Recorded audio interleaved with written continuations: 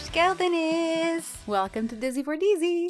I'm Ashley. I'm Kristen, and today we are talking about Harrier de Seine, Volume 16. Yes. But before we do that, do we have anything new to share with our reading? It's so funny. So many people are like, I love that you've added a reading segment to your podcast. I'm like, I guess we'll talk about it. I don't really have anything new. I mean, I started The Assassin's Blade. You started your reread last night already? Yes, but I haven't gotten very far. I'm still on the first little vignette, novelette. I don't know what, novella. I know. What's the difference? I don't know what you would. I think they're technically novellas. Because if people aren't aware, so the Throne of Glass series is 7 books, but then I think a portion of the way through, as she was writing them, Sarah J. Maas released five, I think, novellas. And they were released separately originally. Okay. So it's like The Assassin and the Pirate Lord, The Assassin and the Healer, all these different ones. And they're little shorter stories about Celaena Sardathian.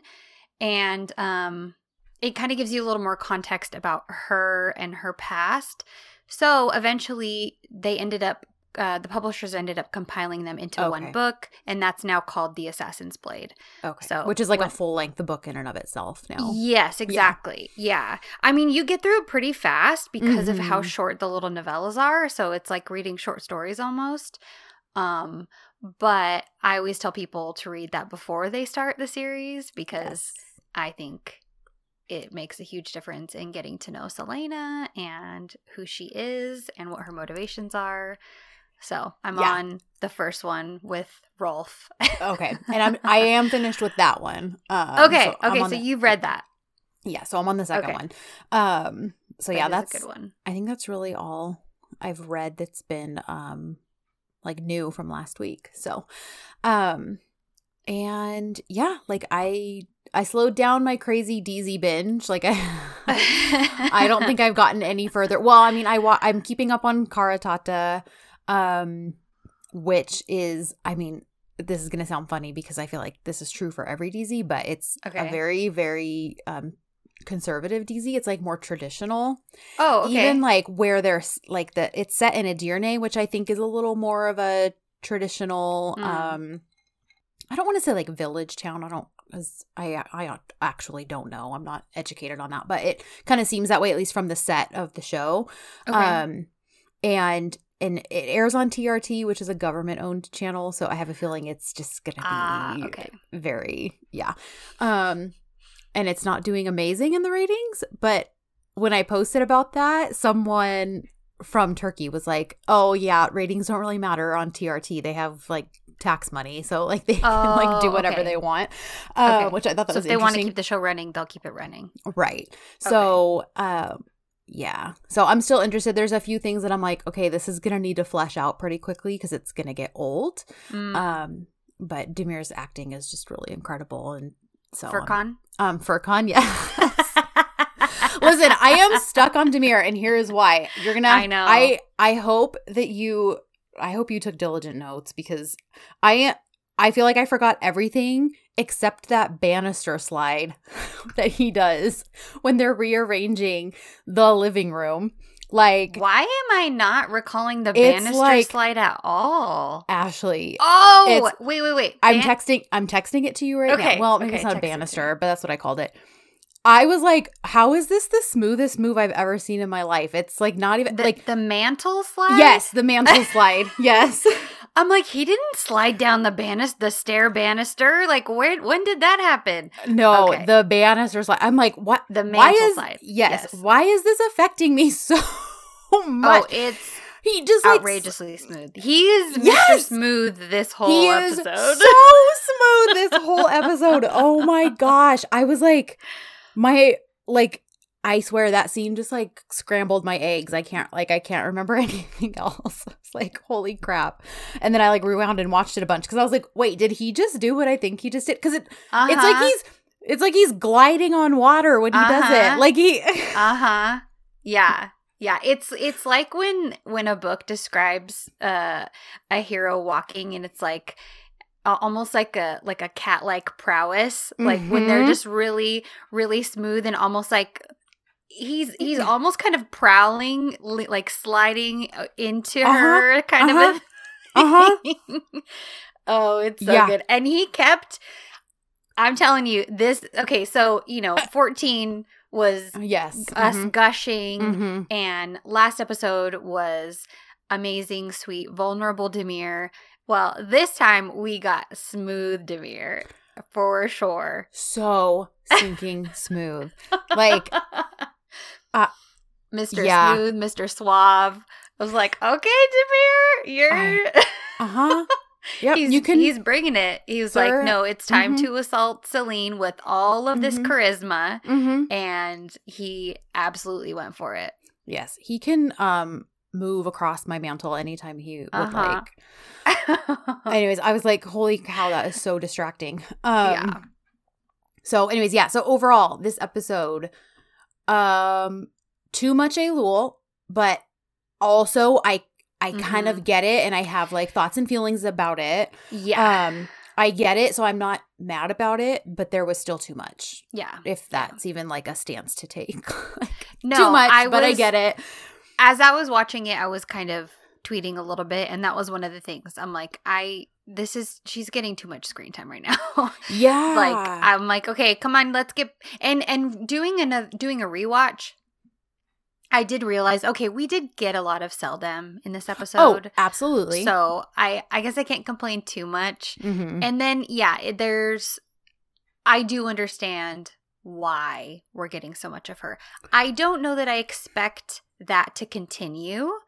I'm almost kind of anticipating that this is the only time that we're going to have a very Elul heavy episode like we did today. Yeah.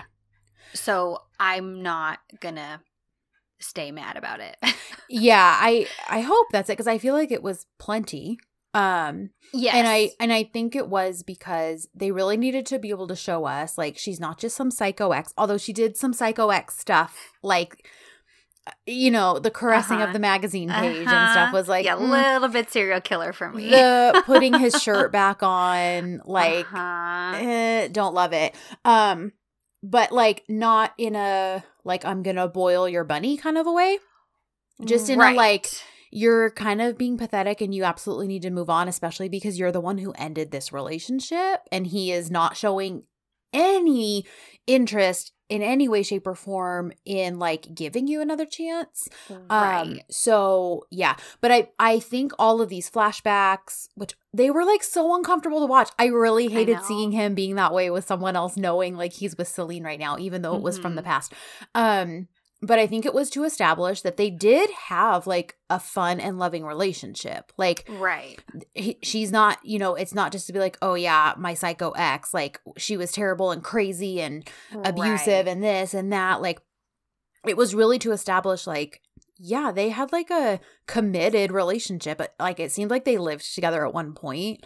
And obviously, I mean, he proposed to her. Like, it was a serious relationship that, they were both committed, and that she wasn't just always crazy and like pushing him away. Like she, she was possessive of him. I mean, when they have the flashback and she's like jealous of the dream she had because in her dream, she was with some other girl or he was with some other girl. Right. So I get that they were establishing that for us. Well, and I think especially after last episode and all the talk about him being very clingy and needy with her in their relationship, I think it was kind of important for us to see both sides of how their relationship went and her recollections of it as well, because she's thinking back on this stuff very fondly. It's not any kind of bitter or uncomfortable feelings that are coming up for her as she's thinking about her relationship. Obviously, when we think about past relationships, we tend to think about them in extremes, either good extremes or bad extremes, depending on maybe how things ended or how things were. Right. But I do think that's important that we're kind of seeing her, not her side of the story per se, because we're not seeing anything about the breakup from her perspective. Right. But at least their relationship, like you were saying, to kind of give us that context. Yeah, because honestly, it would make no sense for someone like Demir to have ever been with like some crazy psycho. No. And so I'm glad that's not the route they took, where it was just, that would be the easy way to go. And so like I said, I got it, but I was just like, yeah, I don't care about your asthma. I don't care about I don't care about your sad struggles while you're boxing in the morning. I don't care. I know. I think I think I tweeted something like me. Yeah, I totally understand where Ailu's coming from and why she would feel the way she does. And I totally get that. Also me, maybe the asthma will be what ends her. Oh my gosh. And I really loved how when she had that asthma attack in the car when they're driving back from like the business meeting thing. Yes. Her and Demir. He's not an ass about it because it is asthma. So, I mean, he pulls over. He's like, let me get the door open for you. Get out of the car. Get some fresh air, deep breaths. Right. Where's your inhaler? Yes. And she starts to tell him something. And I do like how he's kind of like, yeah, you don't need to tell me that you have asthma. I know that. Like, right. Right. I didn't forget. Yeah. And so, like he's concerned, but not in any way that can be misconstrued because honestly, that would have been an easy way for him to be like, oh my gosh, like, are you okay? Hurry, like, let me hold your hand and get you through this, blah, blah, blah, out of concern. Put his hand on her back or something. Right. Yeah. He does none of that. And then girlfriend still tries to kiss him when he helps her up. I know. And I love. Oh, he shuts her down. And then leaves her there on the side of the road, which I freaking love. He's like, fine, you're taking a taxi.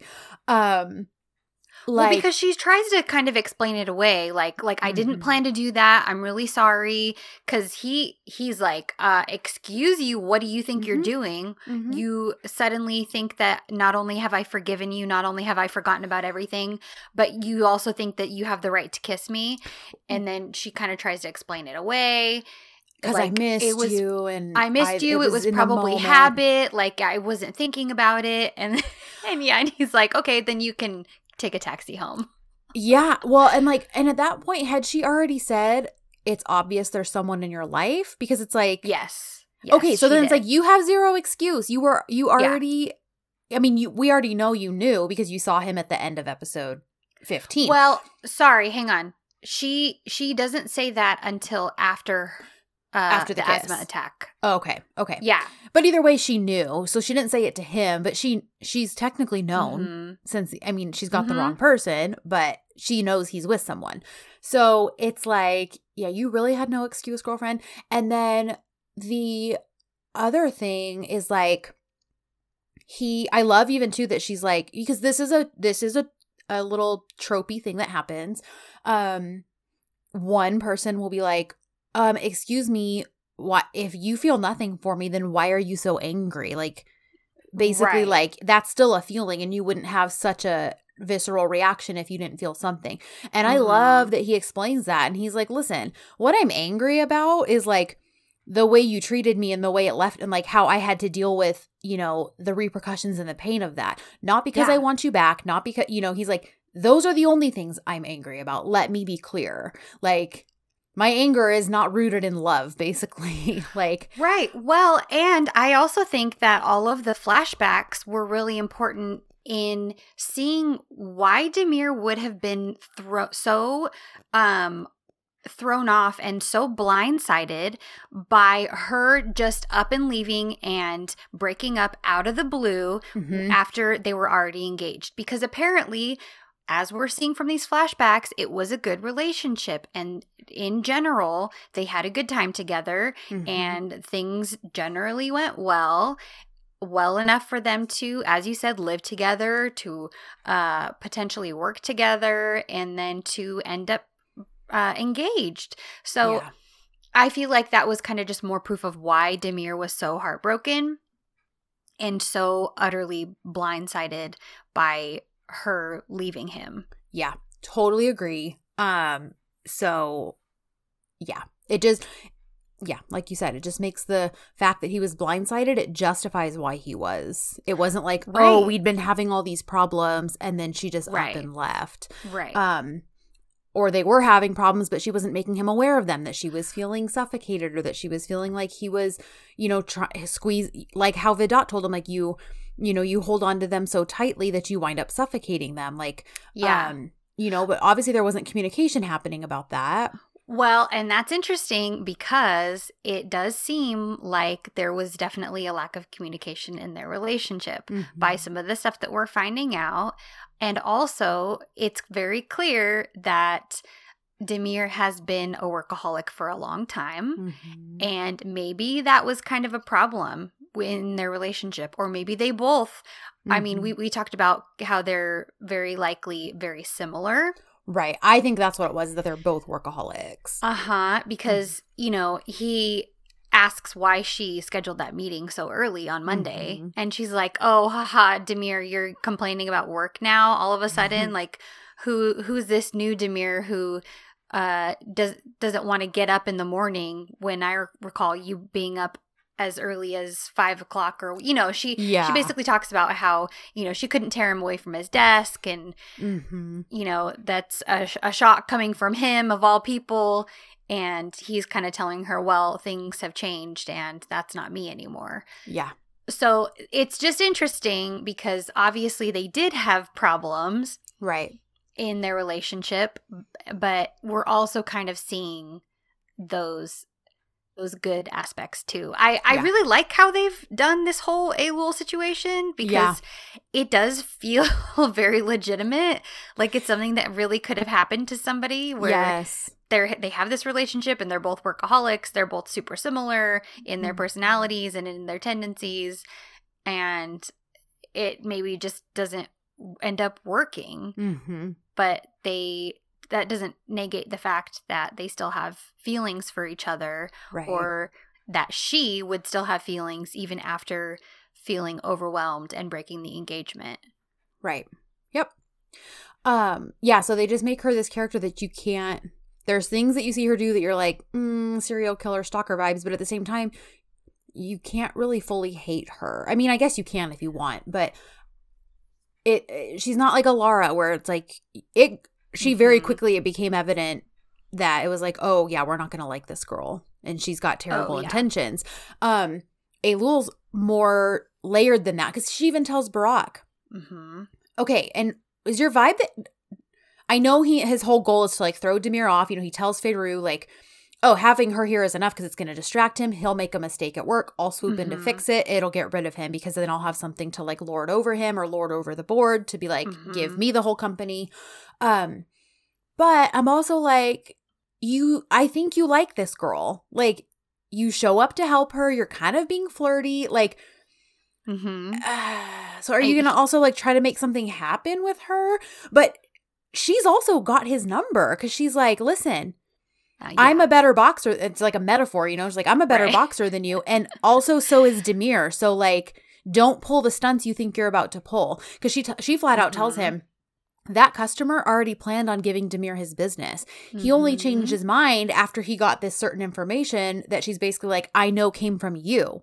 So like, don't pull this crap. So she clearly is there to actually help the company too. Like, so I like, where it's like, I had to like go Elul in that particular scene, you know? Even though just 2 seconds earlier in that scene, I'm like, oh my gosh, your pathetic unpacking of your sad memories, you know? Right. But I did love too that also felt like it was meant to be a parallel. Like, she's unpacking all this stuff and setting this stuff up that clearly has so much to do with her past and her relationship with Demir. Meanwhile, Celine and Demir are like redoing and rearranging their house and building it for their future together, like to make memories and establish their relationship. And so I felt like that was done on purpose, just to see the contrast there of like what was happening. That's a great point. Because at first I was like, why do I care that she's unpacking all this crap? And then I was like, actually, I think it was more for the benefit of contrasting what Celine and Demir were doing at that same moment in their home. right before we got that great mantle moment. So. Yeah. Yeah, no, I think that's a great observation because, the whole point of them rearranging the house was to make it into not Celine's house, not Demir's house, but Celine and Demir's house together. So I loved that, and to kind of see the symbolism and the contrast in that is, that's really good. Yeah, and like I also noticed too that last episode, Elul was this dark cloud hanging over where like every time Demir came from an interaction with her or something that happened, like he was super sulky, super, what's that called when you like close in on yourself? He like basically started to like shut down, and I can't think of the word I'm trying to think of, but I can't either. Anyways, like he, would basically just like shrink into himself though. And yeah, of course that scared Celine, which is why she's like, stay with me in the present. Right. And yes, there was some of that this episode, but like other than the first scene when they first come home from the dinner and he's like distracted, which we can go into that in more detail in just a second. But like I noticed every other time though, when he would come back from anything that had to do with Elul, he just slid right back into like his stuff. So I almost feel like it's showing like, okay, the hold that past and that past hurt has on him is unloosening because he wasn't just in this like dark place every time he'd come back with Celine and like standing and staring off into nothing until she was like, Demir. Right. He was shaking it off a lot easier this episode, and kind of able to, because he gets a text message from her asking asking him if he wants her to postpone the meeting. And he's like, no worries. I already made a presentation. And then he basically turns right around and goes back to Celine and is able to just move on with his day, have a good time with his girlfriend, enjoy their time together. So I think you're right. Yeah, it's kind of like a lot of metaphors about him kind of moving on and looking to the future rather than being stuck in the past, where Elul is obviously still stuck in the past. Right. So much so that she's thinking of Demir in the same context as old Demir, expecting certain things out of him, thinking about old Demir dating Ida and why they wouldn't fit, why there's something, I mean, that's... Yeah, they don't fit. Neither here nor there because they don't. But, she's thinking about him within the very specific context of who he was while they dated. Right. And so he also spent some time during this episode showing her specifically how he is not the same person because of the whole meeting situation, because of how he reacted to her trying to kiss him, the way there was another example that I thought of and now it's just totally flown out of my head. But it's just interesting because it's like we're really seeing that dichotomy of past versus future. And I feel like last episode it kind of started it with Celine kind of continually asking him, hey, stay in the present with me, come back, get out of the past. And it's like after that first conversation that they have at the beginning of this episode, it seems like he really takes that to heart. And he does. Kind of, determines, okay, I am going to do that. I'm going to move on. I'm going to not live in the past anymore. I'm going to stay in the present with Celine especially. Yeah, and I mean, he definitely does do that while it still is bothering him though, because he doesn't like keeping secrets. It's like he told Vedat, like when they're at tea together, which Vedat finally got to leave the nursery twice this episode. But like, they're at tea and he's like, I hate not telling her, and I just know that she's going to find, he totally calls out the DZ thing, the DZ trope of she's going to find out in the most inappropriate way and then it's going to be a mess. And Vedat's like, whoa, listen, I'm not telling you to never tell her. Which I appreciate him clarifying that because, again, that was very bad advice. Yes. And it's honestly advice he's tried not to take several times because he does keep trying to tell Celine to his defense. But Vedat's like, look, he makes such a good point. He's like, you had these, have these fears of abandonment because of the things that have happened to you. Mm-hmm. Celine has these same fears because look at what happened all before you guys got together. Like, mm-hmm. and that's not just something you let go of easily. So yeah, of course she's afraid. Like, so don't just tell her, show her that you're not leaving, mm-hmm. and then tell her when it's not such a fragile thing. Then tell her about Elul and like, again, I still don't think it's great advice, but it's better than what it seemed to have been last episode. Right. And he did try to tell her. And he did try. So, mm-hmm. Because in that beginning scene when they get home, he's distracted mm-hmm. and did you also notice too, like, just any chance he got, he just was touching her. Like, he'd grab her hands and hold them to be like, can we go sit down and talk? Like, mm-hmm. just all those, in those little any ways, contact. Just any kind of way he could be near her or touch her or hug her or just give her like a cheek kiss or a nose kiss or, mm-hmm. I loved that. So, he grabs her hands and he's like, can we sit down and talk? And she's like, sure. And when they sit down, and of course he's nervous and he's like, Celine. And she immediately, and now this is clearly a thing she has to work through for herself too, because I'm like, okay, girlfriend, please let him talk. Like, I know. Even if it's something, at this point, if it's something you don't think you want to hear, he's attempted to tell you this like 3, if not 4 times now. Mm-hmm. At this point, just be like, okay, I want to know, which in her defense, she does eventually do that. But, she's like, great, I knew it. I just knew it. And he's like, what? What did you know? And she's like, I know how this conversation goes. It's not me. It's you. And he's like, whoa, whoa, whoa. Yeah. That is not what I'm about to say. What would make you think that? And she's like, because we just can't, I was too happy, and happiness like this doesn't last. Like, I knew it had to be, I knew it had to get messed up. And he's like, no. And he does make it clear, Celine, it's not about you and me. It's not about you, but it is about something in my past that I feel like I need to tell you. Mm-hmm.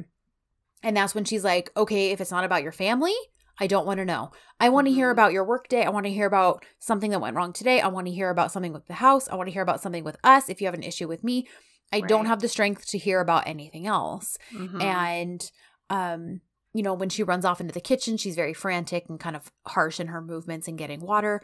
And when he walks in. Well, and she mentions that she has this recurring nightmare that he's going to leave her just like everybody else has left her. And that him coming to her with something bad that he has to tell her. Mm-hmm. And she's assuming it's something bad. It's just feeding into that. And she's like, I have this dream, I have this nightmare every night, and this is just going to make it worse. So he, of course, feels terrible. He feels awful that he's causing her any kind of distress in this situation, because he's like, this has nothing to do with us. I just want to tell you something about my past. But yeah, she's like, I can't hear it. I can't handle this right now. Mm-hmm. And yeah, she ends up running into the kitchen, grabbing some water. She's like really super agitated. For a second, I was like, is she opening a bottle of wine? I know. I would not. Who would have blamed her at that point? But no, she was opening a bottle of water. Yeah. And then, he comes in and he just kind of grabs her. Holds her from behind. Mm-hmm. Comforts her and is and apologizes. Mm-hmm. Yeah. Because he recognizes that there's a lot of stuff that she needs to work through. Mm-hmm. And while their relationship is going very well, they both have some issues. Yeah. And they're going to need to deal with those throughout the course of their relationship. And it may not necessarily be something she can handle at that moment in time. But what I will say is at least they're being communicative about them or trying to be. Yeah. Because she could have just run off and went to bed after being on the porch. That's what I was expecting her to do. And when she doesn't, yes, because she does get to hear from him. I am so sorry that I instilled this fear in you. Seni çok seviyorum. Like, I am not leaving without you. Like, I am not leaving you. But I also know that it takes a while to actually forget those things that have happened, and so, and while I know she appreciated hearing that, it's still just a little too fresh, so she's just like, I'm tired, I'm going to go to bed. Yeah.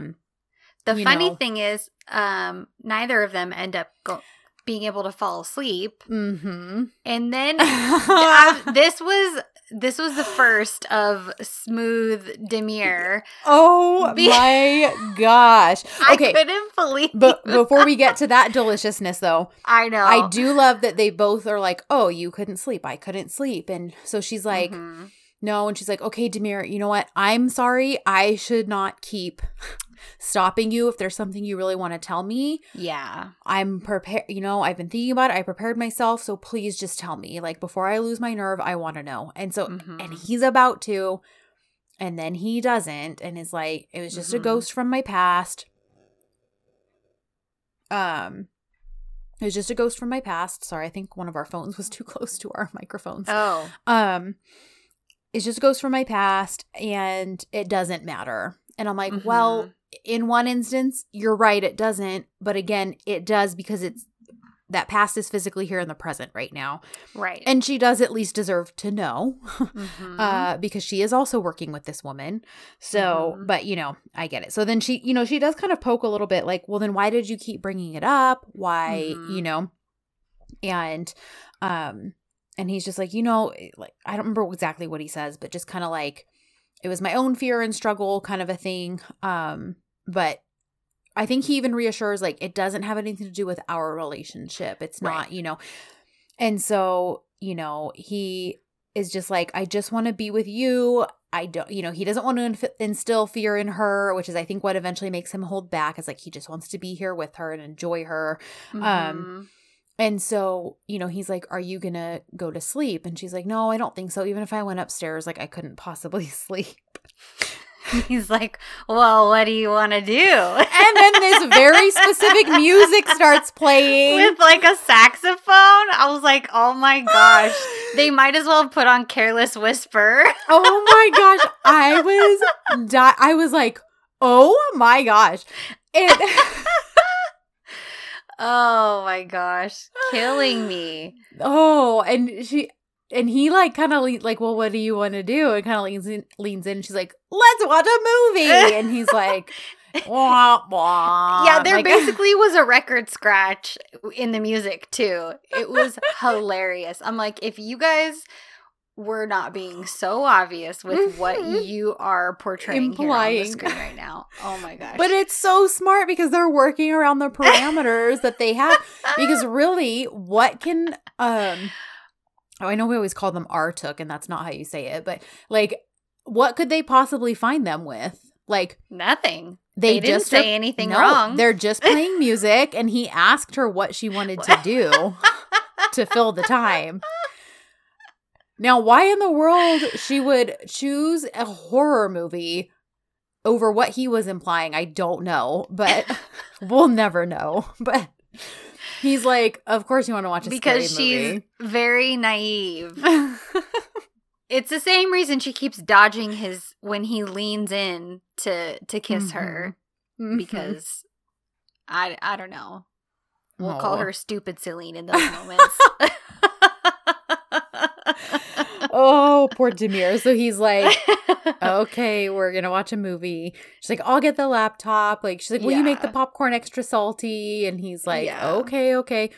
Well, by the time, of course, he makes the popcorn, she has fallen asleep on the couch. Of course. Probably because she's just feeling better about their conversation and stuff. And so she actually can sleep. Her nerves have calmed down. And, you know, so he tries to get her to bed, and she's like, don't move me, I'm comfortable here. And so he just tucks her in with a blanket on the couch. And right.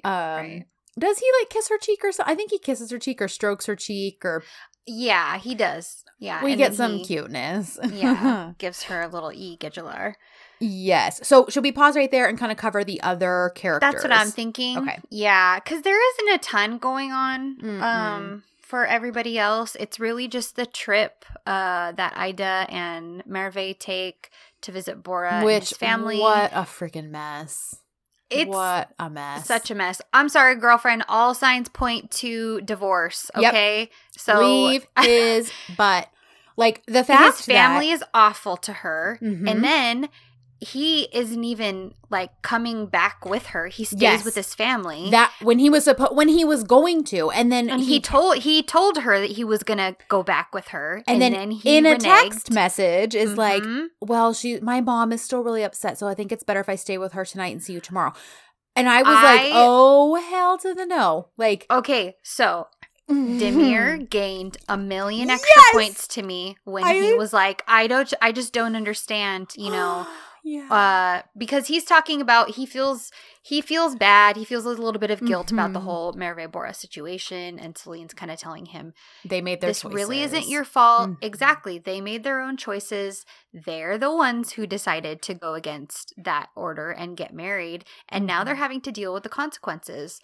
And so then he's thinking about just the job aspect. And so he kind of decides that he wants to try to help Bora out. Yeah. And he submits his CV to a friend who is going to be able to hire him. But he mentions, he's like, I just don't understand why Bora isn't protecting his wife. Yes! And I was like, you are exactly the type of husband that she deserves. Yes. Because I'm sorry. In situations like that, Bora is now a married man. Yeah. So his loyalty is to his wife, not to mommy. Okay? Nope. Like, that's not the way that it works anymore. No. Once you're married, number one person is your spouse. Yeah. Leave that and cleave, my friends. Leave and cleave. Yeah. Yeah. Like, so, like, and it's not stuff like that grinds my gears. Uh-huh. Because it's like, you know what? I fully understand loyalty to family. And I know that stuff gets really tricky. And it's really good to be close to your family and to respect them, to respect the in-laws, all of that. You know, cultivate good relationships with everybody where you can. That's a wonderful thing. But if there is a situation where someone in your family is being rude or disrespectful to your spouse, it's your job as the spouse to say, I'm sorry. Yeah. Don't talk that way about my spouse because I'm married to that person. Yeah. I love them and they have my loyalty and they also have my protection. Yeah. And that should go both ways. So the second Demir said that, I was like, yep. Hallelujah. Like, oh my gosh, Demir. If I did not already love you so much. Husband material. Like, it, because, and obviously there are exceptions to all these rules because, yes, there are terrible human beings. There are abusive people who, you know, manipulate and isolate you from your friends and family. And, you know, we're not talking about that. Well, and it's like, even like, you know, I've even said like, hey, if I have a concern about, you know, someone my friend is dating or one of my siblings is dating, like, and I will share my concerns like, hey, this is what I observe and see, and it worries me.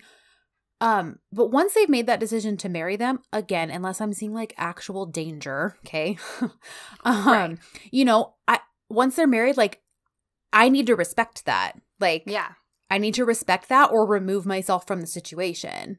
I can't keep going like, well, I don't like this and I don't like that and blah, blah, blah, and harp on them. It's like, well, no, you, my friend, my sister, my brother, whoever, you've made this decision to marry this person. And now as someone who loves you, I'm going to support you in that how I can.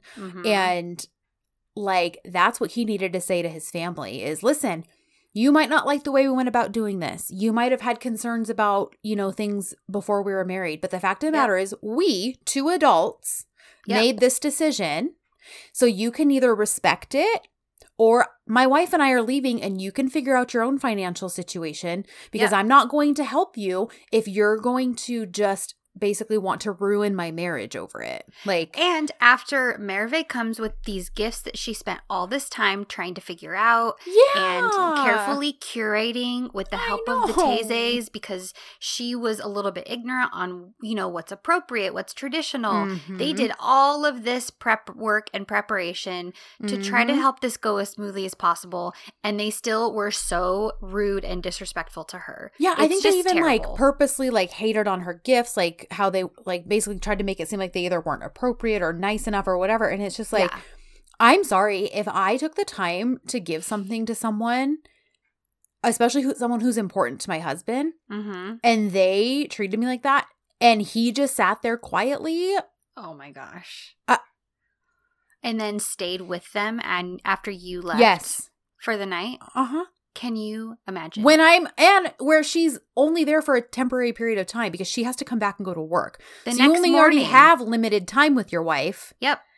And she flew out to see you for the weekend. Oh my gosh. This man gets worse and worse. It only gets worse because she flew for the weekend to bring gifts, to kowtow to the family, to beg them essentially to accept her and to accept their marriage. And then he didn't even bother to come back to the hotel with her when he knew they wouldn't be seeing each other again. Yeah. Because she was leaving super early the next day to go back to Istanbul. Terrible. Him out with the trash.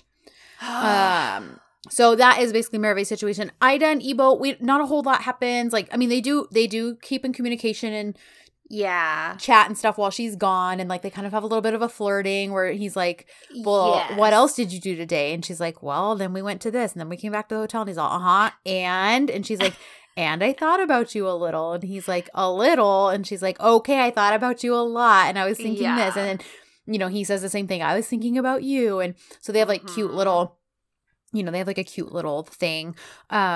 So I felt like they were just kind of more at like a standstill this episode. There wasn't really a whole lot for movement for them. They were present, but not really. I think he does even acknowledge at one point that the date wasn't exact. Like, I know that double date didn't really go how you were expecting, huh? Like, are you going to get revenge on me or?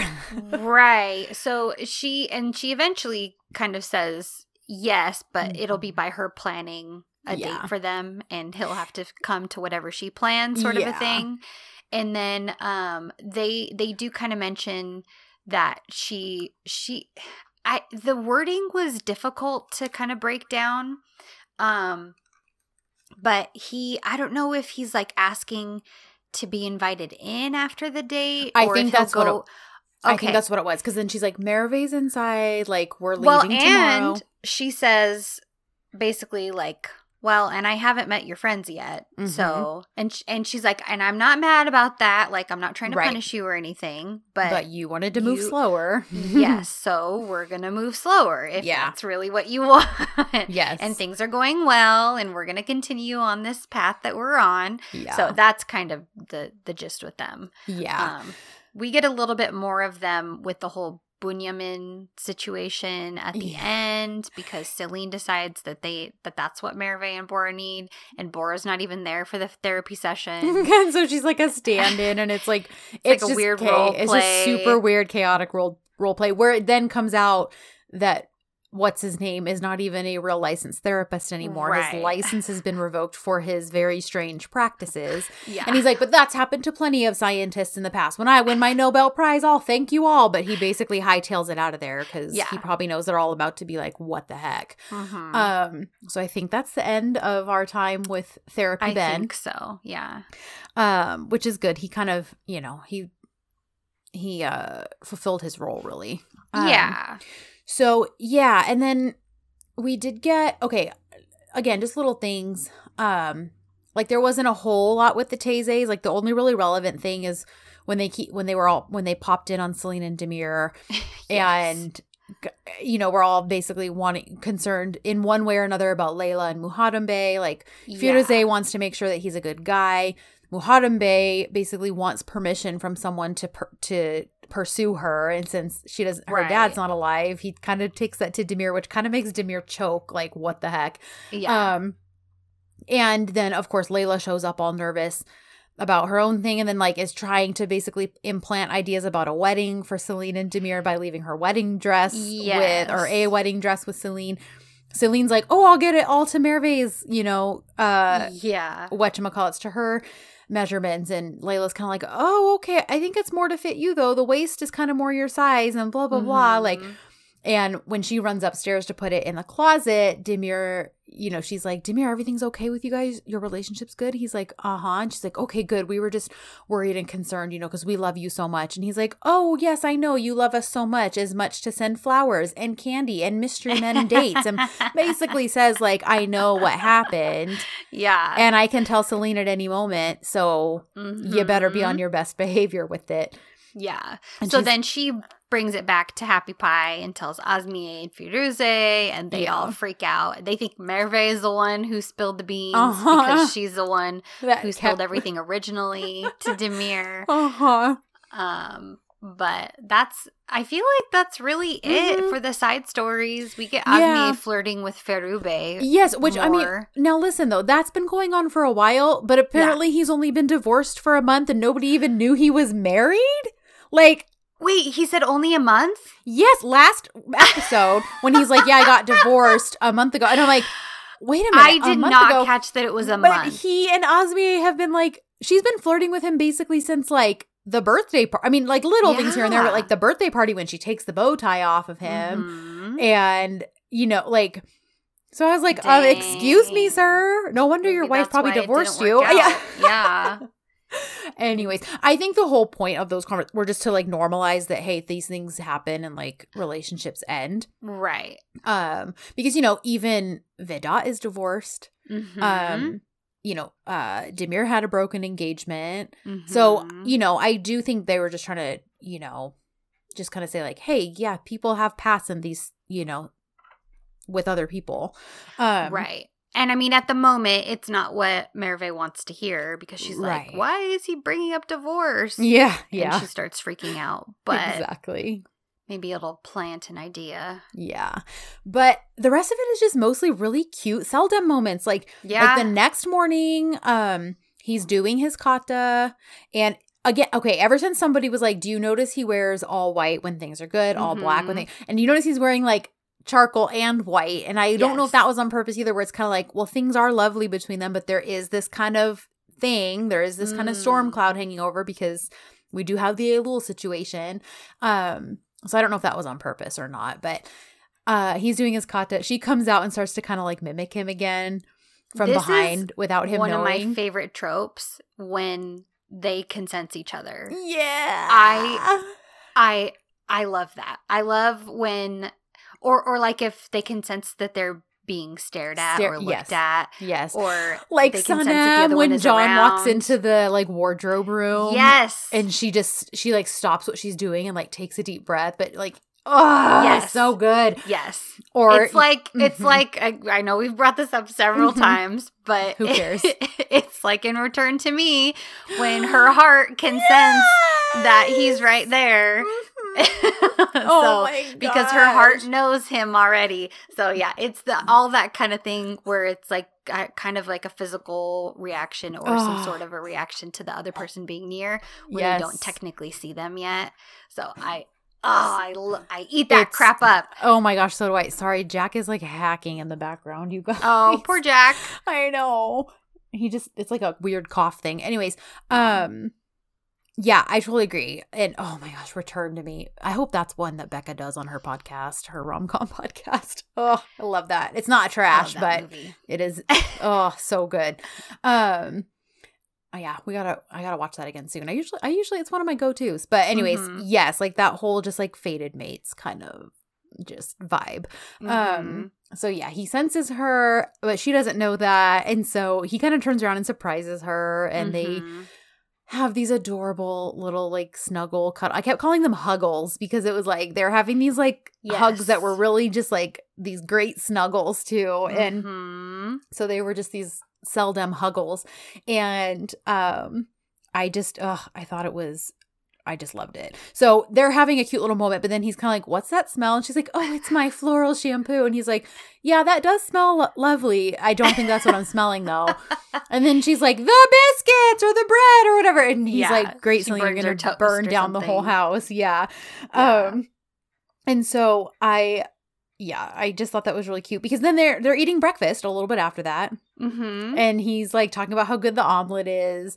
And then he's realizing that she's like not even paying attention to him. Yeah, she's super distracted. She's looking down at something in her lap. And he's like, hello, Celine. And she's like, oh, I'm sorry. I'm distracted by this magazine. They covered this guy that I really love. Like he's so charismatic. He's so handsome. Man, he just has it all. And Demir's like, what are you talking? You're sitting right in front of my face and you're ignoring me and paying attention to some article about some random guy. He's getting all mad and he ends up snatching it out of her hand and it's the article about him. Oh my gosh. And then of course he's like, you literally have me here in the flesh. And you're like staring. And she's like, look, I'm not done reading that. And then I do love too, because it's funny because she says something, the subs were bad, but I took it along lines of like, I think that's the first time like I've ever seen you jealous of yourself kind of a thing. Like, oh yeah. Or somebody jealous of themselves. Of themselves, yes. Yeah. But then she's like, yeah, wait a minute also, which I thought this was so funny. I thought he was going to say, I thought his answer was, well, okay. So she gets upset because she's like, yeah, and this magazine is in houses all over, Turkey. All these women are just going to be staring at it. And look at the look in your eyes. I've seen that look in your eyes before when you have me like pinned up against the wall upstairs. Like, what's basically with those bedroom eyes, blah, blah, blah. And I wanted him to be like, hey, dummy, I was looking at you when the photographer took that picture because he was. He was. Yeah. But he never says that. He just kind of is like laughing like, like, who's jealous now? Yeah. But anyway, I really wanted him to be like, yeah, because I was looking at you. Mm-hmm. And then that's for her what to be he should have said. And then for her to be like, oh, Demir. And then, I didn't do our count. Let me pull that up before I forget again. This episode, we had 40 Demirs. Oh my gosh. Our count is up to 475. So we're for sure going to break 500 next episode. Anyways, that is how I would have liked to see that scene go. And maybe a version of it did go that way. It got cut or something. Maybe. But yeah. Did you also notice really quickly that Ebo and Demir at the beginning, they both kind of bond over their mutual dislike of Burak. Mm-hmm. When Ebo's like, sorry, I hope I didn't offend you, man. I just can't like pretend to like that guy. Yeah. And Demir basically was like, don't worry about it. Like, anyways, I just loved that. Yep. More proof that they're buddies and that they should be buddies. Yeah, so they basically spend their day together. They end up doing some house rearranging. That's the day they do that. And they start talking about this painting that's over the fireplace. And Celine really doesn't like it. So she asks Demir if they can, take it off the wall, put it away, put something else up there. And he is such a little brat. He reveals that he knew she wouldn't like it, and that's why he put it up in the first place. But he ends up asking her, he's like, I have an idea. Why don't we hang some of your photographs up here instead? So she ends up saying, oh, okay, yeah, I guess, but you're going to need to pick them.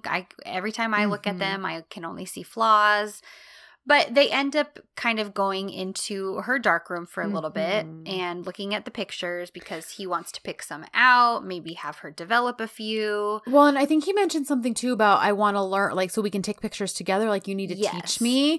Mm-hmm. And I love that she's like, wait, finally something I can teach Demir Arendelle. Because, her whole thing is like, you've done everything. There's nothing new for us. So I really thought that was cute. Yeah.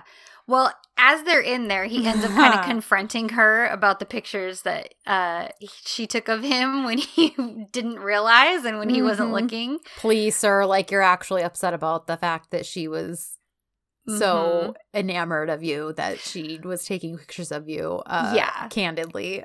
I do love, though, that kind of the payback is that he gets to do the same to her. Yes. That she doesn't get to pick the time, but because he also loves the idea of candid pictures, so he's just going to pick any time that he wants and pay her back for that. And I like, too, because, of course, he's kind of being flirty and cute. So she winds up basically overdeveloping the picture. Right. Leaving it in the developer fluid for too long. And then she's like, again. And he's like, again? Like, she basically is implying, like, she's already done this to one of his photos before. I love that she constantly blames him for everything too, because she gets so distracted by him, like with the kata moment when she burns a toast. She's like, "It's your fault," and then with this, she blames him because he distracted her. It's the best kind of distraction. It's adorable. So they, that's when he gets the call about the Monday meeting, right? Yes. Osmia kind of apologizes for calling on a weekend, but she's like, it looks like the client meeting was scheduled for very early Monday morning, so I just want to let you know so that you can be prepared, blah, blah, blah. Right. So he's like, cool. He winds up telling Celine he has to go into the office to at least pick up the documents. And again, when she sits down, he takes both of her hands to tell her, like, I just have to run to the office, like, any excuse to just be connected to her. And she's like, well, go ahead. Yeah. No, that's all I was going to say was that she ends up offering to help because Ida's gone, who is actually his employee, who should be the one helping him with this. But she's out of town.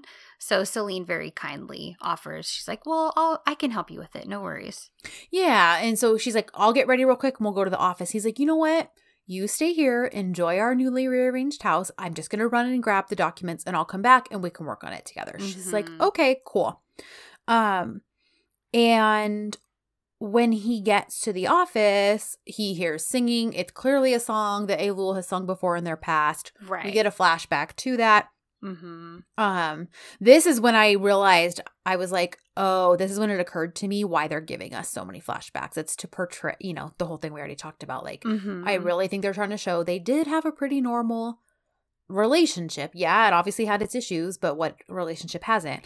And so just again to show like, well, no wonder he was so affected when she left. Right. It wasn't that he was like overly obsessed with her the way she seems to be with him now. Like, it was just that they had a really good thing going and he was very attached to it, and then it just was ripped from him. Yeah.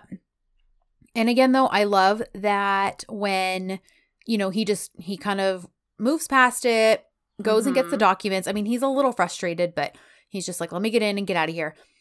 She does stop because she's like, oh, I didn't hear you come in. He's like, yeah, I needed to get the documents, And he's like, I think you mentioned this, how he's like, are you the one who scheduled this so early?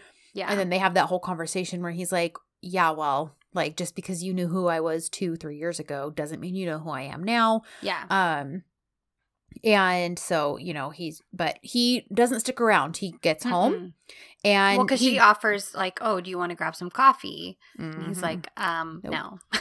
Nope. He goes home to his girl. They are working together outside. He's not distracted. He's working. So is she. They're coming up with this concept and idea. He does grab chai with Vidot first. And that's right. When they have that conversation that we kind of already went over. So you're right. But then after that, after he's kind of spilled to Vidot because he's frustrated, he's like, she's here, like this is gonna be just only get worse. Yeah. But he's able to vent his feelings a little bit, and I think that's helpful. Because then he's not taking it back to Celine. And I do like at one point in that conversation when he's like, well, she's this and she's that. And Vidot's like, well, guess what? That's her problem, not yours. And I'm like, that's so true. And that's so true in so many aspects in our own lives where it's like we forget that. Where it's like, you know what? A lot of this stuff, like, it's not actually my problem. It's that person's problem. And I don't need to take it on. And he doesn't. He doesn't need to take on whatever it is that she thinks she's going to accomplish with him while she's here. Or what past relationship she thinks she's going to resurrect between them. Like, that's her problem, not his. And so, so when he gets home, he's not distracted. They're working on the stuff. It's going really well because she's even like, look, you can present, this project, which basically is budgetless. It's, huge, great. Right. You can present this more practical one just to show that they have options, but you already know they're going to pick like the grandiose one. It's going to, and it'll be great. So they're just agreeing on that.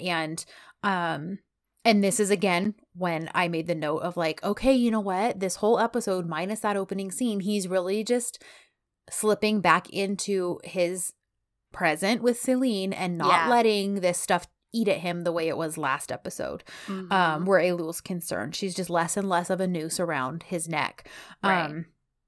And so this is when it's cute. They kind of finish for the night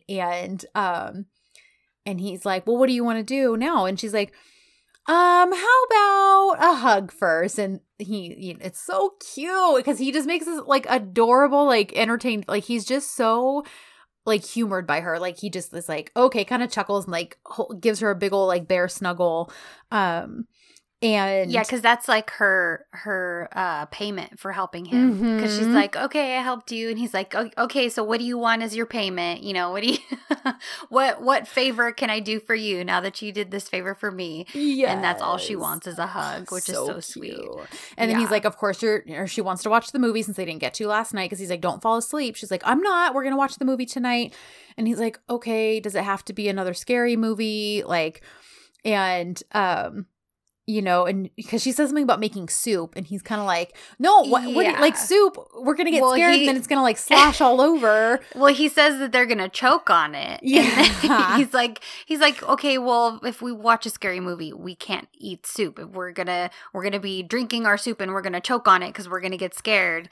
And then they start talking about CPR. Well, she says, don't worry if you do, because I know CPR. And then he's like, oh, will you give me a demonstration right now? And I'm like, and then she just is like, she goes, I'm going to go make the soup. And she's like runs into the kitchen. And I'm like, woman, let him give you mouth to mouth. What is wrong with you?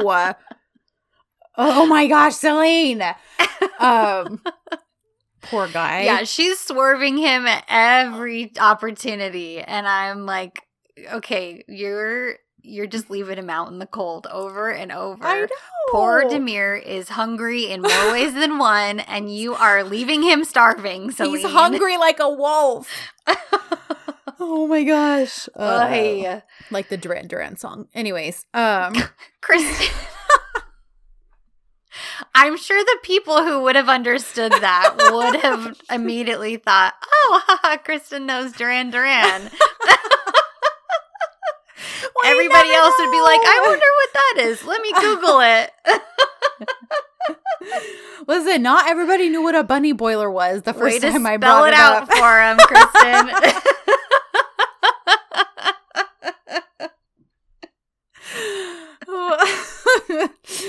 Oh, jeez.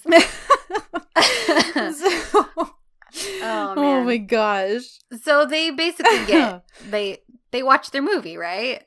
And then that's when we get the first time of seeing Elul also with her asthma. Like, yeah, so they're settled in watching their movie. Yeah, we can pan over to her real quick. She's clearly having trouble breathing, coughing, hacking.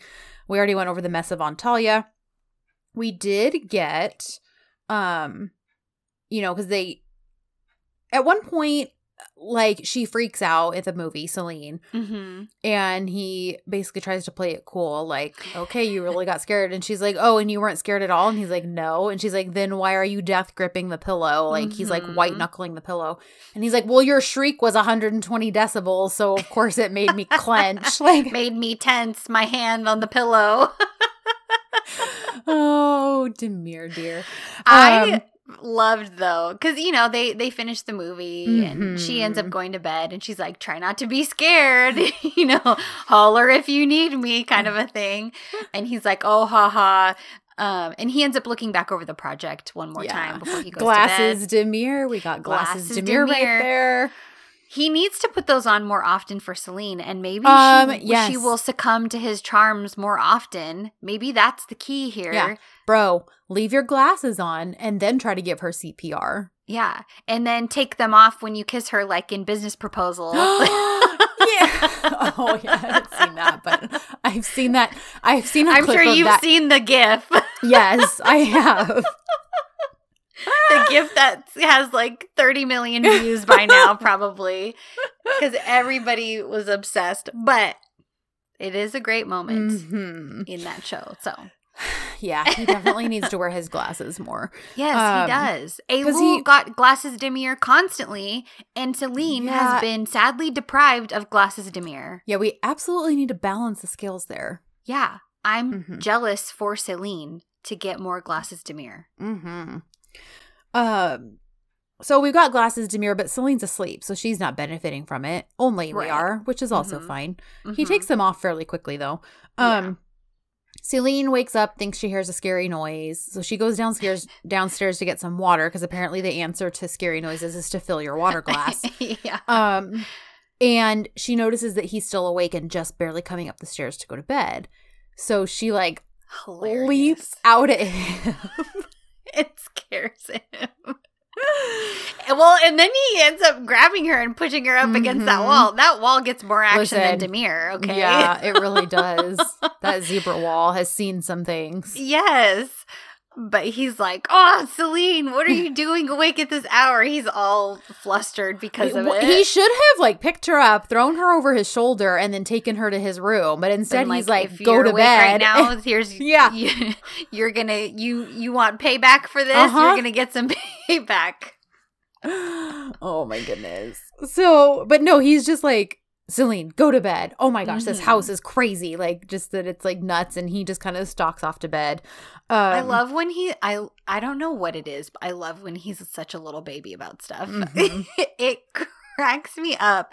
Between this scene and him getting all flustered and all bent out of shape at her scaring him, and Celine just like, this is the most hilarious thing. Demir, you're so funny.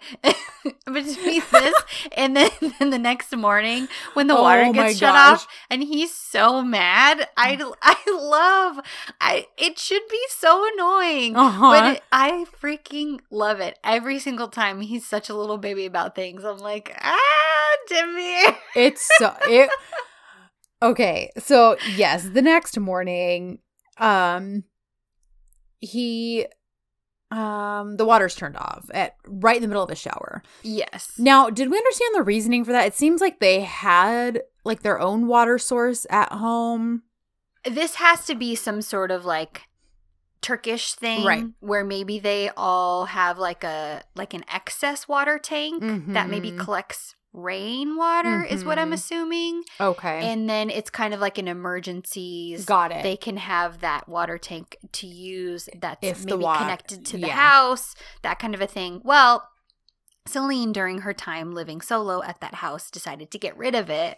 Because it was rusty.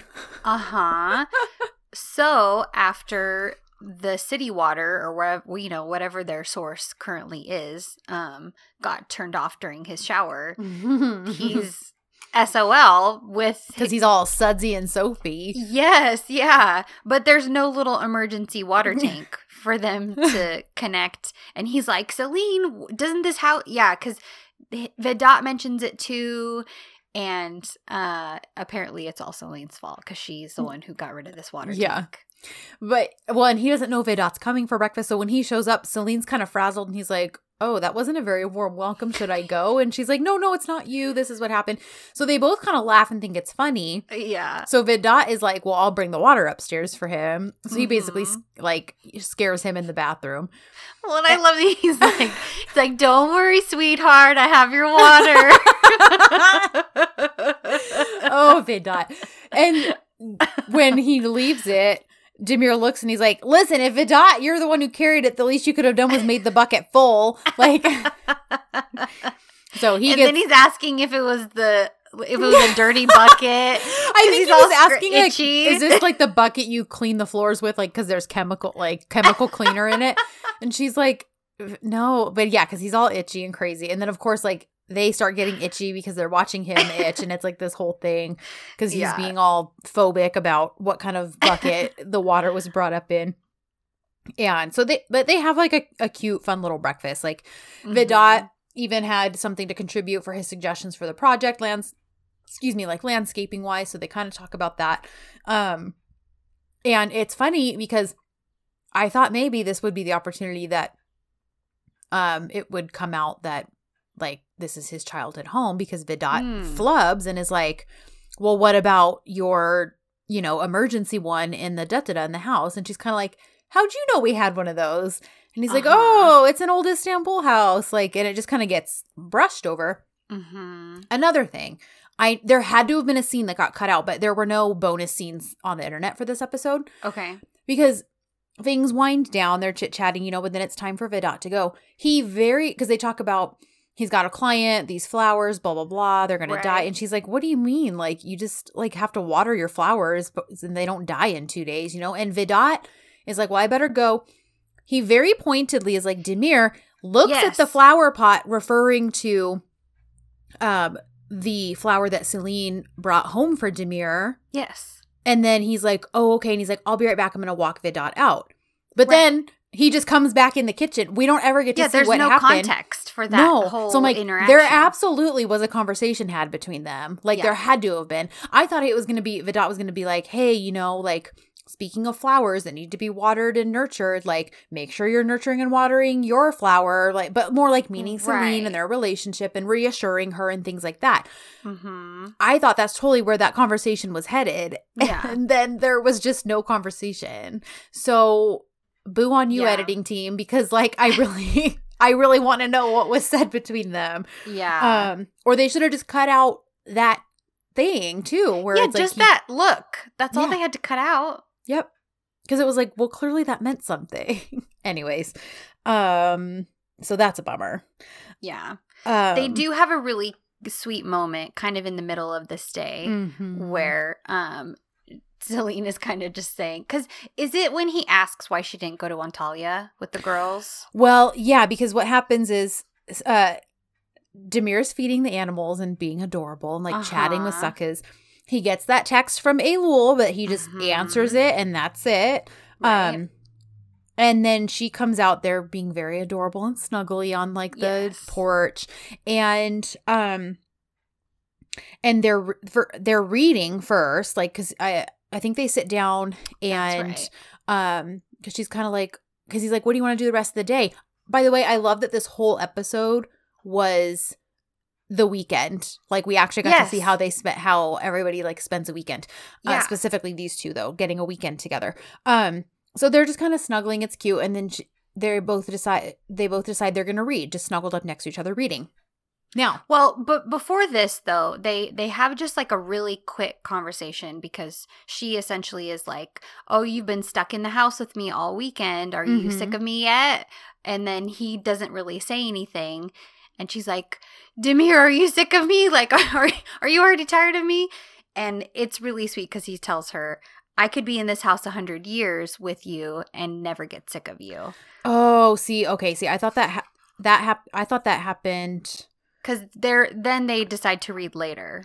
Okay. After they get all the visitors. Okay. For some reason, I thought that happened after. But, yeah, that's weird. I don't know why I have that. Anyways, it doesn't matter. Well, it's all kind of a blur because they're just at the house. They're just at the house the whole time. And snuggling and talking. It's like, I mean, what matters, anything happened. Yes, what matters is that it happened and he said that even with 100 years, he wouldn't want to be away from her. Yeah. But... well, yeah, when they decide that they're just going to like hang out on the porch and read, it's super cute. And I did recall, I actually did a search in our Facebook group because I was like, okay, I now remember when something about this scene came up. I had no context for it. Okay. But when somebody was like asking about a specific quote from a book that Demir was reading. Okay. And so obviously I wasn't really involved in the post at the time because I had no idea what it was. But MH Musings, who we have mentioned before, and she, you know, she does episode reviews for has done episode reviews for a lot of different DZs.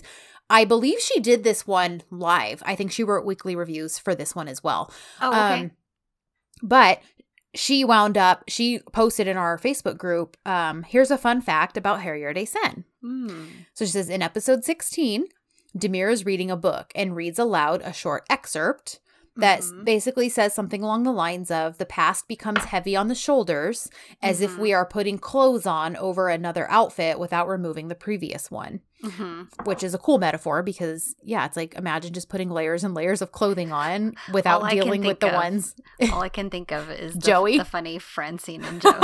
Yeah, the funny scene in Friends with Joey. So I know it is a beautiful metaphor, but it's you took all my underwear. You took my clothes. I'm wearing all yours. That's the only thing that I can think of. I'm sorry. Keep going.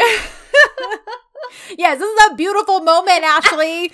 I'm sorry if that's all that pops into my brain is Joey wearing like 20 layers all of Chandler's clothes and doing lunges while going commando.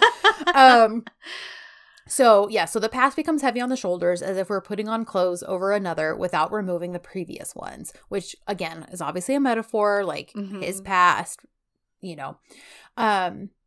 And she wrote, so she definitely did. Because she said, because of my episode reviews, a fan asked me which book this was from because it was rumored to be from Catcher in the Rye. As it turns out, due to time pressures, the producers could not get copyright clearance to use a book. And so the writers actually wrote this excerpt themselves. So I thought that was cool. Yeah. And so I'm guessing also the one that Celine reads is probably also one that they wrote. It's probably not from like a real book. Because then she reads a chunk from her book. Because he had highlighted that portion, which is why she said, oh, what did you just highlight? So he reads that portion. And then she reads a little snippet from her book about how, you know, the ghosts of the past are blocking the path basically to this home. Yeah. And so obviously they were very poignant. And so they decide they're going to cook dinner together because she's like, no, I don't really want to go out. I just want to stay here with you. And she's like, well, I'll cook. And he said, but you just said you didn't have energy to even go out. Like, you're not going to have energy to cook. And so he's like, and she's like, well, I'll make you this and I won't fry anything. I promise. And he's like, well, how about we cook together? So it looks like they make almost like an eggplant kind of casserole dish, I thought. And they're all excited to eat it. And then Ida calls with the drama. The bad Bora news. Yes. Yeah. And this is when Demir's super bothered by it and says that lovely, wonderful thing about why isn't he as a husband protecting his wife? And that's when they decide that they're going to help them with Bunyamin and then with getting Bora a job and all that kind of starts to go into the works. But then we get these garden snuggles, and I feel like they have some of their best moments, like some of their most like important like talks or revelations or whatever in the garden around. I don't know if that's like, it's just like a cement bench or if it's like in front of like a fire pit.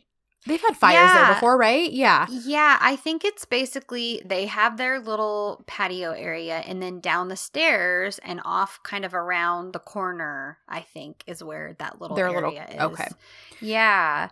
But yeah, they're kind of talking about sleeping and watching each other as they sleep. Well, and she kind of denies it because he says something about how she looks when she sleeps and she's like, what do you mean? And she's like, oh, you watch me when you sleep? Almost like, oh my gosh, Demir, you're such a creep. Why are you watching me while I sleep? But he's like, oh yeah, because you've never watched me as I've slept. And she's like, no. Uh-huh. But then he finally, I love that he repeated what she had said that night when he really wasn't asleep.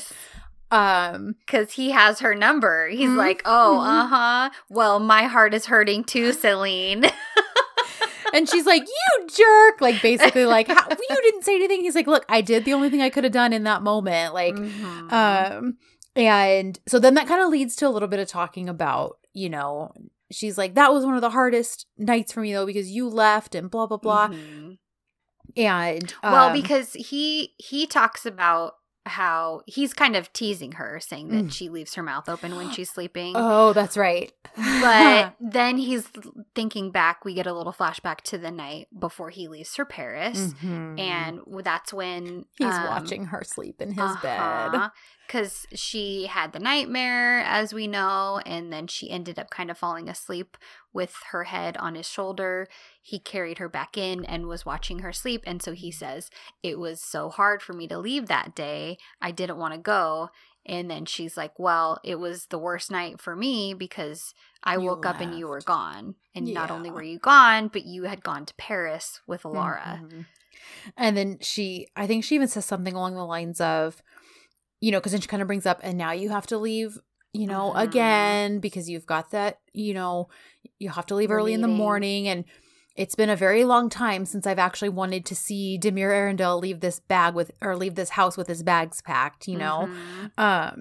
And he's like, listen, like, it's not going to be the same thing. I leave early, yes, but I'm going to be back in the office by the afternoon.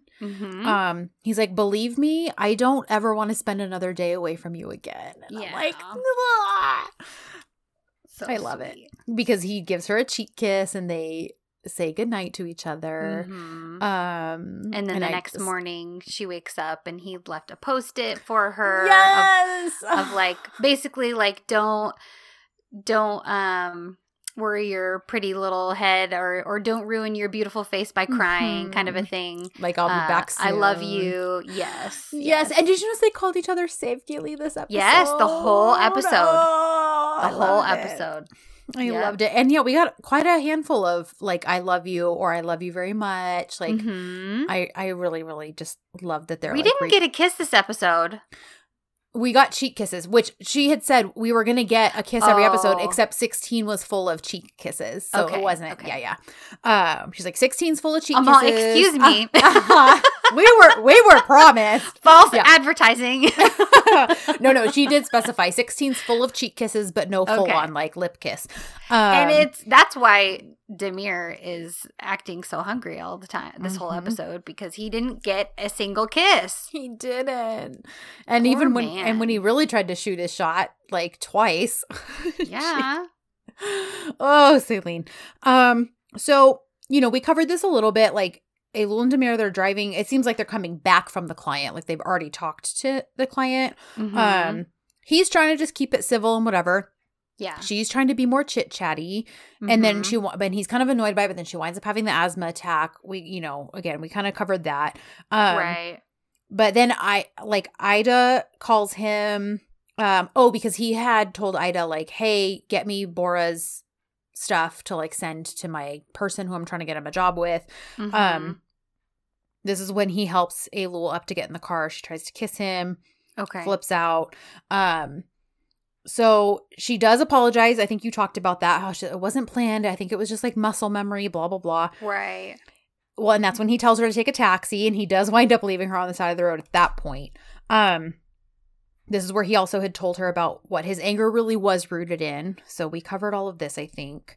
I was just happy that he left her on the side of the road again, honestly. Like, yeah. Well, and he warned her. He warned her after she had tried to kiss him initially. He basically is like, don't do that again, or I'm gonna like, don't make me leave you on the side of the road again, like I already did. And then, because she kept bringing it up and kept trying to defend herself, he's like, okay, you can take a taxi home because I'm not dealing with your ridiculousness right now. Yeah. And then I think he and Celine talk for a second on the phone right before everything hits the fan, because she says something about like, she's not going to be home, or she's only going to go home and grab lunch, and they can't get lunch together.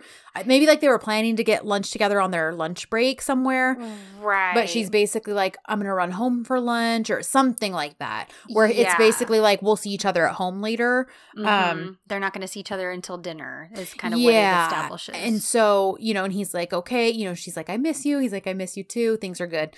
Right. But then Elul ends up coming back, and there's talk at the office. I don't even remember what they were talking about, though. I think Barak was saying, like, I think it was about Merve, maybe, like, and maybe, like, I think you're right. Like, basically, like, hey, I don't think the weekend went great. Don't bug her about it. Like, leave her alone. Right. That's something right. Because like that. That's right. Because that morning is when they do their therapy session and everything. And Celine calls Barak, and Barak is like, oh, yes. Oh, what happened? Is she okay? Tell her not even to bother coming into work today. She can stay home and rest. And then I think later they're just talking about the whole situation after the therapy thing. So. Yeah, I think he was just giving them all a heads up to just kind of go easy on Merve today and not be like, how was Antalya? Because they all knew she was going to go there for the weekend. So, that was nice of him. And so Elul ends up coming back to the office first, because Demir is kind of taking a minute. He's just kind of isolated with his thoughts on the coast. He, I think, needed to take a drive probably to sort of decompress. Yeah, he's like at that spot. It's happened in a few DZs. And it's actually, I think, the spot we first see him in the first episode, he's kind of staring at the bridge. But I've seen that spot's been used in other DZs too. It was used in Bayanlish. Yeah. Anyways, sure. It's a very scenic, very pretty place. I get it. So yeah, he's just, like you said, he's just taking a minute for himself. But he's still on the phone though with Celine or does he call her again? Not in that moment. Because they are on the phone when she starts like having her asthma attack again. So I don't remember how that came about. I think he does call her. But Celine is super distracted, and yeah, she's like, oh, you know, hang on. And maybe they're talking about their plans for later or something like that. And then I kind of totally fast forwarded through this whole portion in my rewatch today. Because it's just, Elul's just kind of like losing it, and it's getting harder to breathe. I think she even is telling him at that point, oh, Elul is having an asthma attack. Something's happening. I'm trying to, you know, she can't breathe. We're looking for her inhaler. Yeah. And he's trying to tell her, because he ends up looking in the car. He sees that it's there. It's not going to end up being in her purse. He's trying to tell her. But by that point, Elul's like, can you just take me to the hospital? Like, and I think Celine had set the phone down, so she can't even like hear him.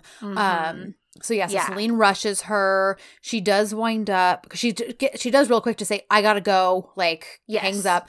Yeah. And so takes her to the hospital. They don't even tell anybody else at the office. Like she's like, no, we need to just get you to the hospital. So they do get her there, get her settled. You know, of course the doctor's like, you should have an inhaler on you. And she's like, I usually do, blah, blah, blah. Right. So Demir, because he knows he's the one in possession, he rushes back to the office with the inhaler. Right. Of course, they're not there. Nobody knows where they are because they didn't tell anyone. So he's like, where's Celine? Where's this? So he calls Elul first to see that she's okay. And she's like, yeah, I'm okay. Like, I got here. I have another inhaler at home. Like, it's going to be fine. So he's like, okay, good. Like, doesn't say anything more. Like, yeah. Just make sure she is just fine. Make sure she's okay. Hangs up, calls Celine right away, and then is like, where are you? And she's like, well, I took her to the hospital. And then you can tell he feels bad because she's like, Demir, it was so scary.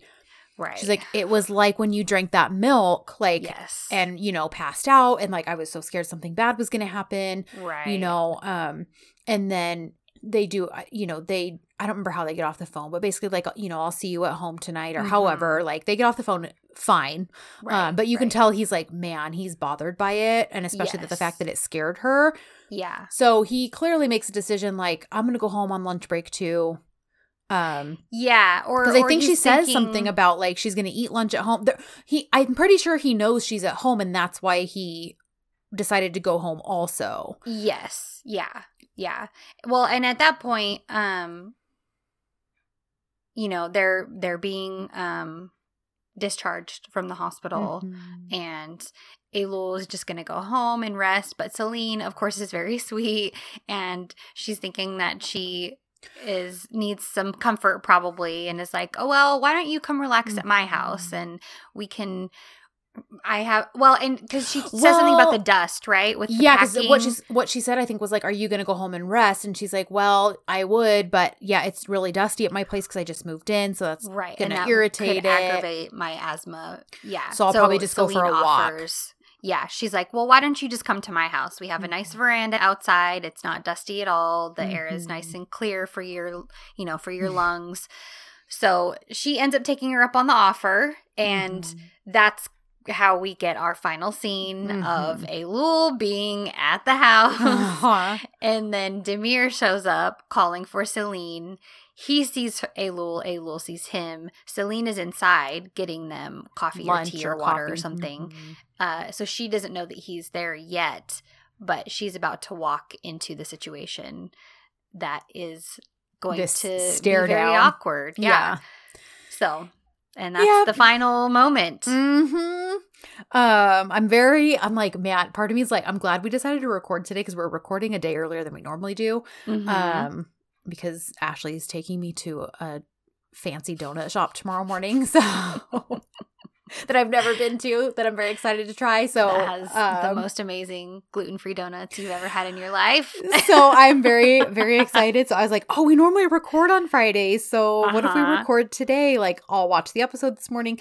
But I'm excited because I'm like, oh, I could probably start 17 if I want, because now like we'll have recorded 16. So I won't be spoiling anything for myself before we record 16. Right. So I might actually start 17 when we finish doing this. I don't know how far I'll get, but I'm just like, oh, okay, she's got to find out next episode, right? Like, oh my gosh. I know. So yeah. Anyway, so that's how it ends. I really hope she finds out next episode, because now I'm like, okay, that will be 3 episodes that this has been like kept a secret. for somebody who does not like keeping secrets or having secrets kept from him. And while they've done a good job of, you know, excusing or showing why it's not been said yet, I feel like if it goes further than next episode, her not finding out, like, I don't know, it just feels like the consequences are going to be more dire. Like if it doesn't happen until the like longer it drags, 18 or 19. Yeah. Yeah, for sure. It's funny because 19 is one that like a few people have said like, oh, like it's going to be right up your angst alley, blah, blah, blah. And so I'm like, I wonder if it's not 18 until she finds out and then we like have. Or maybe she finds out at the end of 18 and then 19 is Angst City. Right. Yeah. Exactly. So I'm like, I have a feeling it might get pushed till 18, but I'm like, maybe it won't. Maybe, I don't know. We're almost always wrong. So. But people seem to love that. So yeah. I can't believe we only have like 7 or 8 episodes left.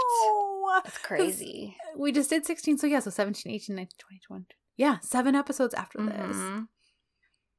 I know. Like barely 2 months left covering the show. I know. But yeah, I mean, I guess all good things have to come to an end. And again, true. I'd rather cover 23 really great episodes than 50 something where half of them are torture. So Eine Neule. So hey, I'm not gonna complain.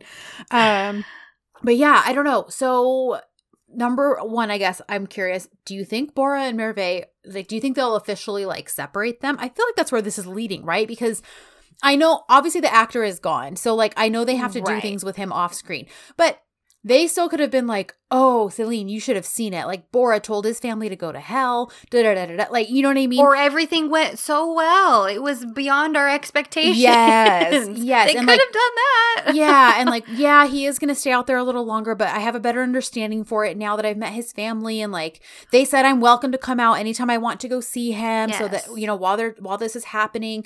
So to me, I'm like, if that were the plan, in my opinion, that's what they would have done. They would have had the meeting go much smoother. Her family is still not happy with her. They're still upset. It's just getting, it's continuing to become a worse and worse situation all around. So I don't see it ending. I don't see the show ending with them still together. I hope not. Yeah. I hope not. I really hope it is heading towards like, yeah, this was a terrible mistake. And again, I just sort of like the idea of like episode 1 Demir kind of being right. Like, hey, if your relationship really was going to be able to withstand all of this, like you wouldn't have been arguing over which one of you gets to stay. You both would have been more than willing to like try to find another job so that you can stay with each other. Like, I just kind of like the idea of like him being right in that sense. Even if he didn't have the best intentions, even if it was his own personal experience that caused him to make that rule, like, because again, he made a good point when he said that. That's always stuck with me, where he's like, well, despite whatever my rule was, your reactions to it towards each other are very telling. So anyways, and then leave it, let her heal a little bit, and then just let Vedat sweep her off her feet. I would be, wouldn't it be funny if next episode something happens and Vedat and Merve run into each other like separately away from the office? It's just a total coincidence, and they like sort of have a moment, or at least he does, but she's still, you know, very kind of tumultuous and focused on her feelings with her marriage. But he's kind of like, oh, who's that girl? Sort of a moment. And it's Jess. No. So I mean, of course, this is me just dreaming. But hey, it could happen. I know. That would be lovely. Anything can happen on this show. And nothing seems to go as you would typically expect. So true. Yeah, that. And then what was my other one? Do you think Ebo and Ida are going to make it, and they're just going to have to work through their stuff, and then they'll eventually kind of figure out their dynamic? I don't think it's ever going to, even if they didn't wind up staying together, I think it would be a very like mutual, like, hey, I think maybe we jumped into this. Right. And like, I enjoy your company, but I don't think we're right romantically. And they would still be like all friends. Right. I wouldn't see it happening something terrible like Bora and Merve, but I sort of feel like that they'll make it. They're just kind of having to figure this stuff out and like genuinely get to know each other. Yeah, I agree. I think I feel like we've probably been through the worst with their relationship already. Like, we've already seen the low of what they're going to experience together. And from here, it'll just be them getting to know each other better. And I could see them, I could see the flip side and maybe them not ending up together just because of compatibility. And that's something that Ebo mentioned, because he likes being outdoors. He likes his motorcycle. Ida isn't really into that. She likes the finer things in life. And creature comforts. So I could see that, and maybe both of them, like you said, it being a mutual thing and them just kind of being like, well, I'm happy single sort of a situation. But I feel like the more accurate prediction is that they'll be fine and together. Yeah. And then I'm curious, because I was thinking about this too, I'm like, well, it hasn't really been brought up. Do you think his mom or dad are ever going to make an appearance? Because now I feel like that was a big thing before, and like, yes, it still exists, but it hasn't, like, dad hasn't been incessantly calling. Yeah. So I'm wondering that. And like, when the heck is she actually going to find out this is his childhood home? Like, because I could still see dad showing up. Okay.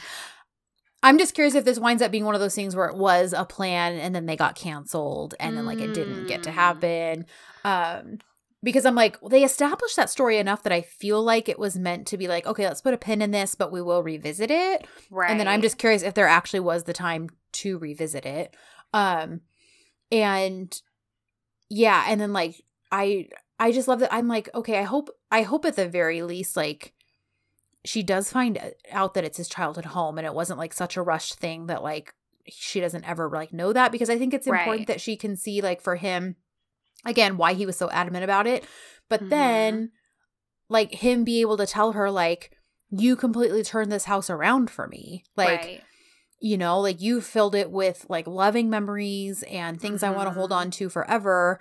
And I just really want Celine to know that, like, you know, so. I could still see Baba showing up at some point. Especially, I think they could work it into a situation because Demir's side of the company is the one that's struggling currently because of Barack and everything he's doing. And Elul very likely met Baba at some point during their relationship. And I could see her reaching out to Demir's dad for some sort of business reason. Because we don't really know what his dad does other than like I think it was mentioned kind of, because obviously he had to like travel for work and stuff, which is why he was like sent to boarding school. But I don't remember if it was ever established like what it was that he did that he had to be away so much for work. Yeah, to me the implication is that his dad is some sort of big, fancy businessman, yes, who is probably very important within whatever business. So I would imagine he has pull or influence, and maybe Elul, reaches out, or I don't know. I could just see a connection coming back with his dad and bringing trouble. And everyone listening is laughing and probably going like, they're so wrong.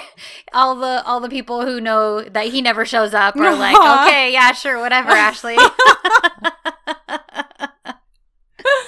We'll be right about something. We will. Eventually. Anyways, it's just fun to think about that stuff. So, yeah, because I'm like, all right, this is stuff that like was brought up at some point and like built upon a bit, and then just kind of hasn't been revisited, but could easily just disappeared.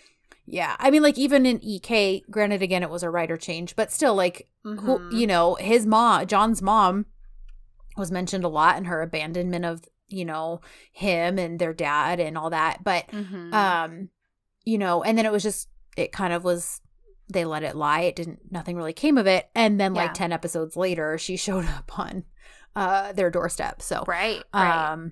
Yeah, it's not unheard of. So, right. Anyways, but yeah, I really enjoyed this episode. I really liked to see the genuine growth in Demure from just 15 to 16 in like him not letting it be such a noose around his neck as far as how it's affecting him and his feelings and this. So I just feel like, well, the next step has to be like, tell her.